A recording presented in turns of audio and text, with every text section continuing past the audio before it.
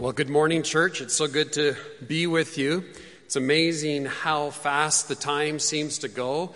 It's hard to believe that we're already into our 11th Sunday of live stream. We started our current series 4 weeks ago. That also seems a little unreal. Pastor Ken started us off with just an intro into this series we're calling Chasing Happiness. Then Pastor Adam took the first beatitude. Last week, Pastor Quinn, the second beatitude. And it's my privilege this morning to explore this third beatitude with you. These short statements found in Matthew chapter 5 are how Jesus started some of his most significant teaching, the teaching that all took place at one point. It covers chapters 5, 6, and 7 in the Gospel of Matthew, and it's become known as the Sermon on the Mount. And what Jesus says here, particularly in the Beatitudes, but in much of the rest of the message as well, everything that he says is just so countercultural. With his teaching, he reminds us about his upside-down kingdom. What you might expect him to say, he doesn't say. What he says is the opposite, in fact, of what we anticipate that he might say. We could never play that game, complete the sentence, because every time we would guess and we would be totally wrong. And so here on this mountainside, as his disciples and the crowds gathered around him, what they heard coming from the lips of Jesus would have been totally shocking to them. Each statement would have left them reeling in bewilderment. Blessed are the poor? Really? We thought it would be the rich that would inherit, the kingdom of God. Blessed are those that mourn or those that are sad. We thought it was, the happy-go-lucky that really had life by the tail. Blessed are the meek, for they will inherit the earth. I mean, what a silly thing to say. Blessed are the meek, for they will inherit the earth. You see, Jesus' hearers on that day would have expected that the strong and the powerful would inherit the earth. We might even think the same today. But here Jesus makes the statement that the opposite is true. In fact, it is the gentle and the meek who will inherit the earth. Now, these Beatitudes aren't getting any easier, are they? When Pastor Adam took us through blessed are the poor in spirit, for theirs is the kingdom of heaven, those whose hearts are desperate for God. And last week when we looked at blessed are those who mourn, those whose hearts are broken over sin, their own and the world's. We understand these first two a little better now, but that doesn't make them any easier. And so here at the beginning of the Sermon on the Mount, Jesus is describing the character qualities of his followers, who he wants them to be and what he wants them to do.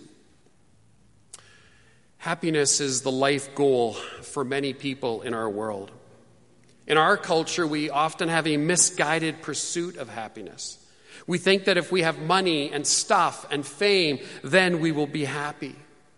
But Jesus takes that pursuit of happiness and turns it on its head.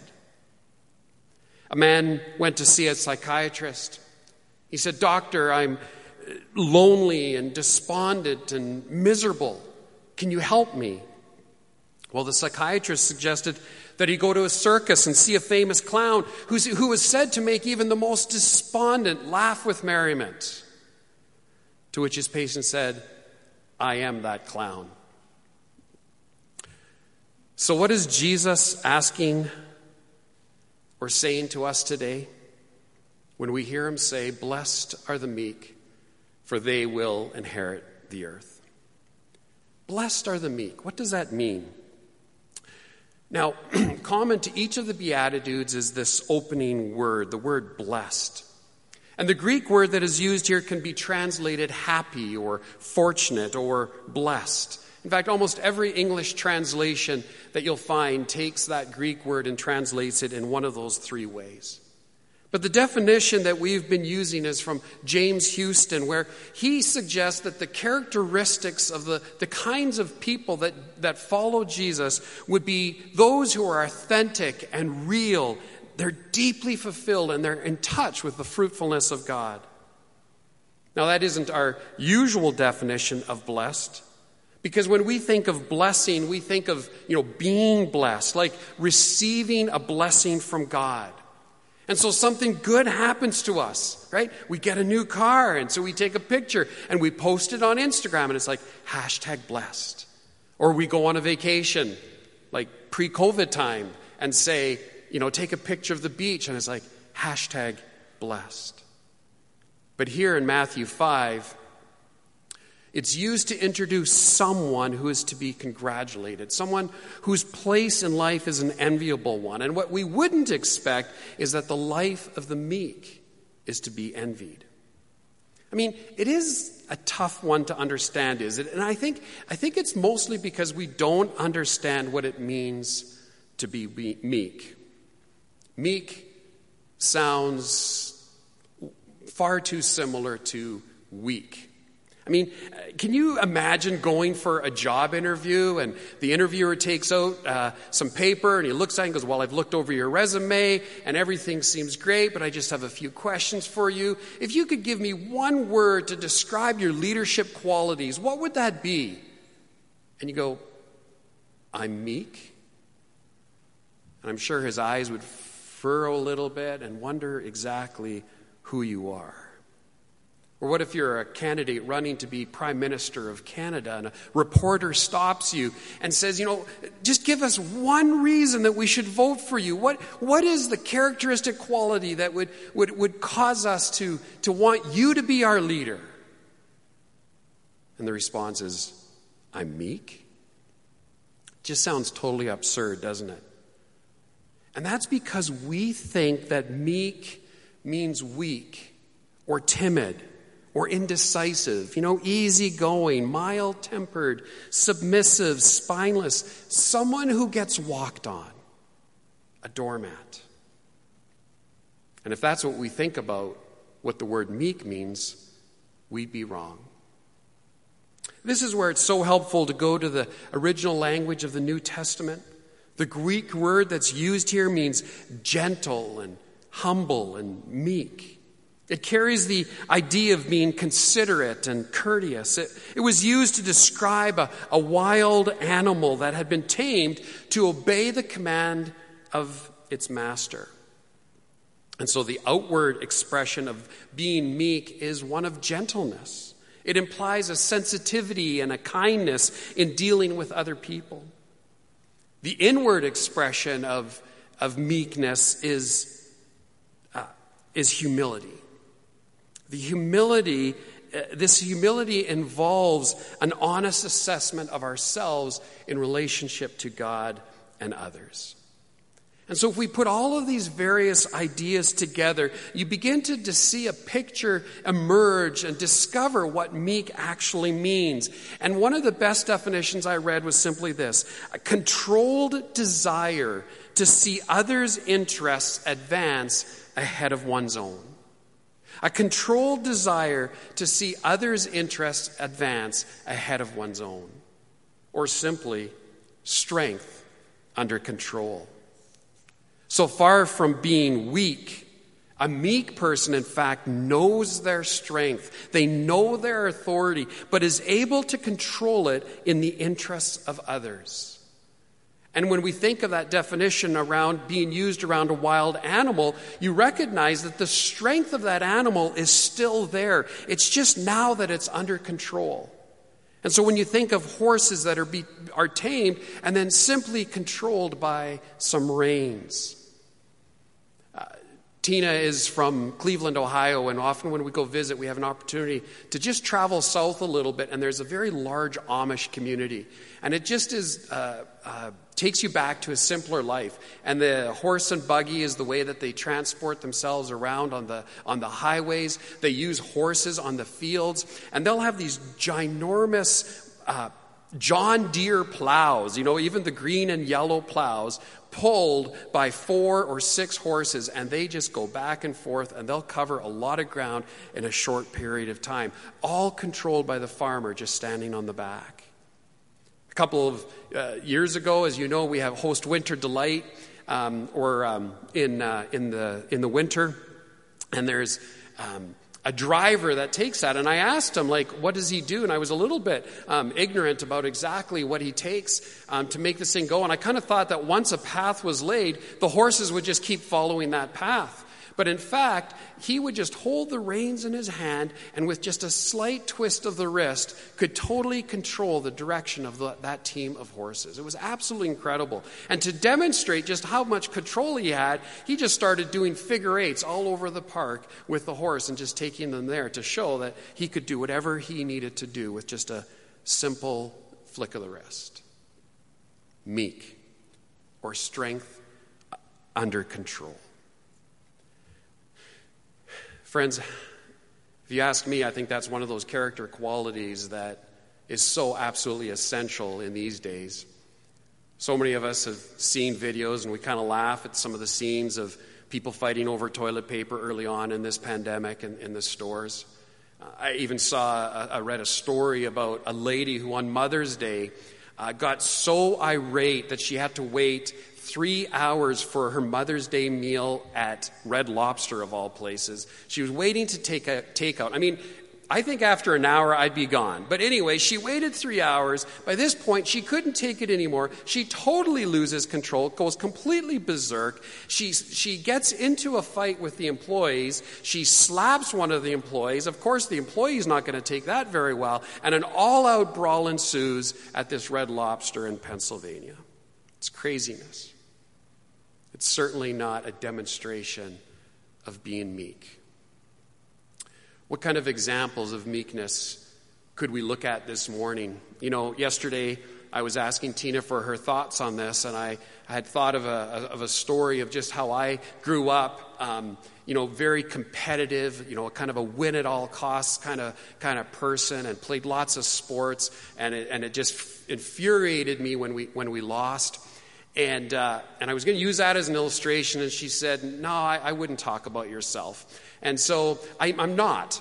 And but I said, well, then what is a good example of, give me an illustration of meekness? And she kind of looks at me, she goes like, Jesus? And so I had either the choice of talking about myself or Jesus. And so I think I'll talk about Jesus.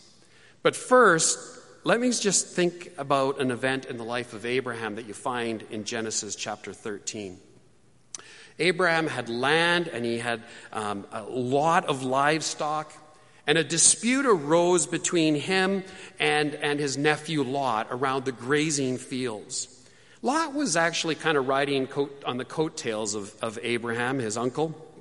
And Abraham could have just exerted a little bit of his authority and just sent Lot off to go fend for himself and go find some land for himself.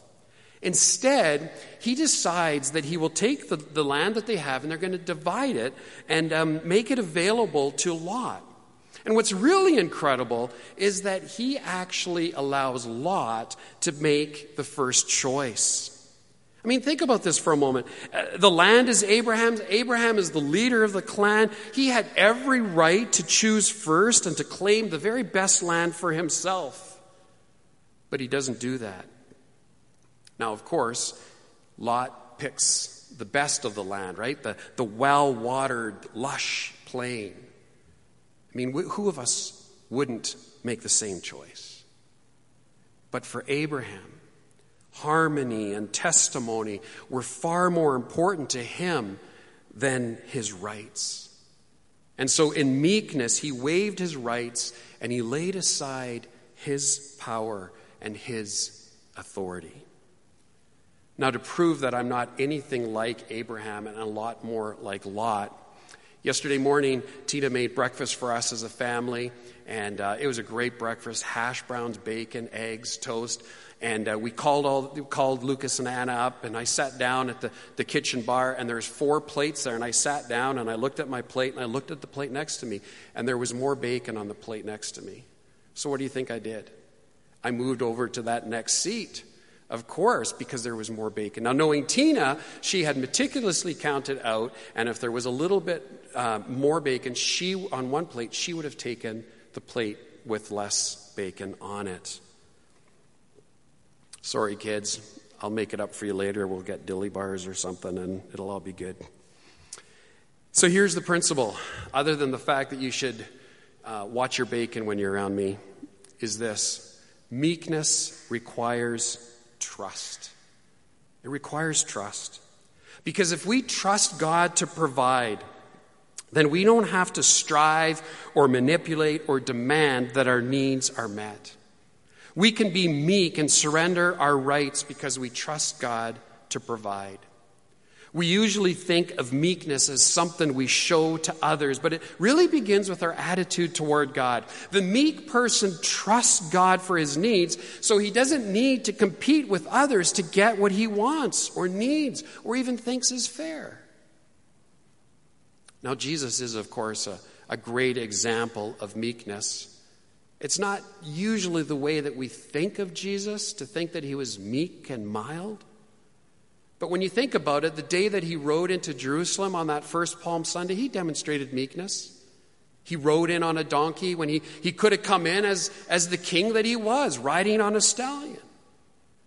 He was meek when he took on the role of a servant and washed his disciples' dirty and calloused feet.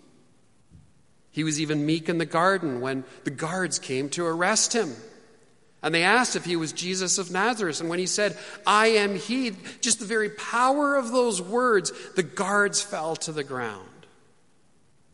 Peter, of course, tried to step in and protect him, and he pulled out his sword and cut off the ear of the servants. And Jesus scolded him. Put that away. He chose to go quietly. Jesus was falsely accused. He didn't defend himself, but he could have. He was just unjustly sentenced. He could have demanded a fair trial, but he didn't. And while he hung on a cross, he could have summoned a legion of angels to come and rescue him, but he didn't. Why? Well, Peter tells us why in 1 Peter 2, verse 23. It says, "When they hurled insults at him, he did not retaliate.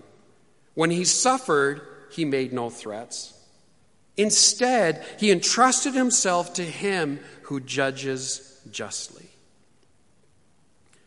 Jesus yielded to wicked people and unfair treatment in order that he may die for the sins of the world. He surrendered to his Father's will. And so meekness requires this trust.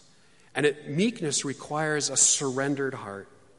When we come to that place of trust, when we trust Jesus with our deepest needs, we don't demand our rights, we don't elevate our preferences, we don't try to control people or our circumstances, because blessed are the meek. They are those who are willing to surrender their needs and wants and dreams to God. Jesus makes a wonderful invitation. In Matthew chapter 11, verses 28 through 30, "Come to me, all you who are weary and burdened, and I will give you rest. Take my yoke upon you and learn from me, for I am," what? Gentle or meek. "I am gentle and humble in heart, and you will find rest for your souls. For my yoke is easy and my burden is light." Doesn't that sound like a better way to live? Instead of chasing happiness, exhausting ourselves in this pursuit, getting on that rat race, the treadmill of all of the things that we think we need to do, when we just wish that we could slow down and rest. And maybe that's one of the biggest gifts that we've received during this pandemic, is just the cleared off calendar and the ability to slow down and rest. You see, to me and people like me, maybe that describes you, Jesus comes and he says, "Blessed are the meek. Blessed are those who give way, who let go, who surrender their agendas to God." Now, blessed are the meek. And Jesus makes not only an invitation in Matthew 11, but he makes a promise back here in the Beatitudes when he says in the second half of this Beatitude, "For they will inherit the earth." You see, those who heard Jesus there on that mountainside, they would have immediately thought about God's promise to bring Israel into that land. They lived with the daily reminder that the land that God had promised them was in the hands of someone else. These were people for whom meekness was a daily challenge. And they would have heard this promise through the ears of the oppressed. And to them and to us, Jesus says, give way, yield to God's word, abandon yourself to God's promise, abandon yourself to God's purposes and plans. Let go of your own hopes and dreams and trust God. Surrender your agenda to God and trust in his good plans and purposes for you. You see, when we yield to God and his perfect will for our lives, we are free then to yield to others, knowing that our lives are in his hands and that his purposes will ultimately be accomplished. Notice that Jesus says here that they will inherit the earth. Inherit is an interesting word choice. Remember, the Beatitudes are more about being than they are about doing. And what do you have to do to inherit something? Nothing, right? In fact, as soon as you start trying to get an inheritance, something's wrong, right? Like when you start to wish that your rich uncle, kind of maybe passes away, you suddenly have disqualified yourself from that inheritance. The only way to inherit something is to be rightly related to the person who has something to give away. So the only way to inherit the earth is to surrender to the one who owns it. And one more thing to notice here. The inheritance is the earth. Notice that Jesus didn't say, we'll inherit the world. He's not referring then to things like wealth or fame or comfort, things the world tells us that we need to have and to have more of in order to be happy. But the Bible tells us that the earth is the Lord's and the fullness thereof. The earth includes all of the good things that God has made and all of the good gifts that he gives to his children, like beauty and meaning and love and significance. And so the earth represents the goodness and fullness of God, both in this life and in the life to come. That's quite a promise. And so if we were to summarize this beatitude, the third beatitude, I go to Eugene Peterson in his paraphrase of called The Message. He takes the Bible and doesn't translate it, but paraphrases and expands on it. And he says this, he says, you're blessed when you're content with just who you are. No more, no less. That's the moment you find yourselves proud owners of everything that can't be bought. Friends, it can't be bought. And so where does it come from? Number one, I want to suggest to you this morning these three things. Number one, receive Jesus as your Lord and receive Jesus as your Savior and bow to him as your Lord. You see, meekness is not natural.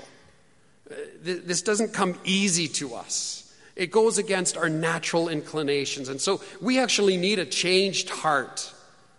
And so when we come to Jesus, he makes a new creation out of the old and he transforms us.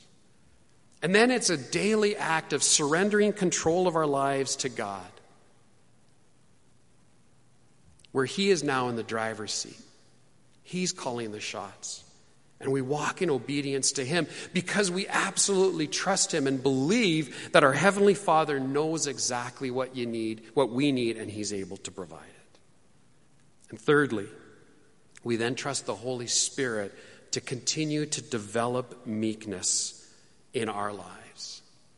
Because it's a change of heart that takes time. And this has to be a work of the Spirit. That's why the Apostle Paul said, for the fruit of the Spirit is love, joy, peace, patience, kindness, goodness, faithfulness, gentleness, or meekness. It's the same word, and self-control.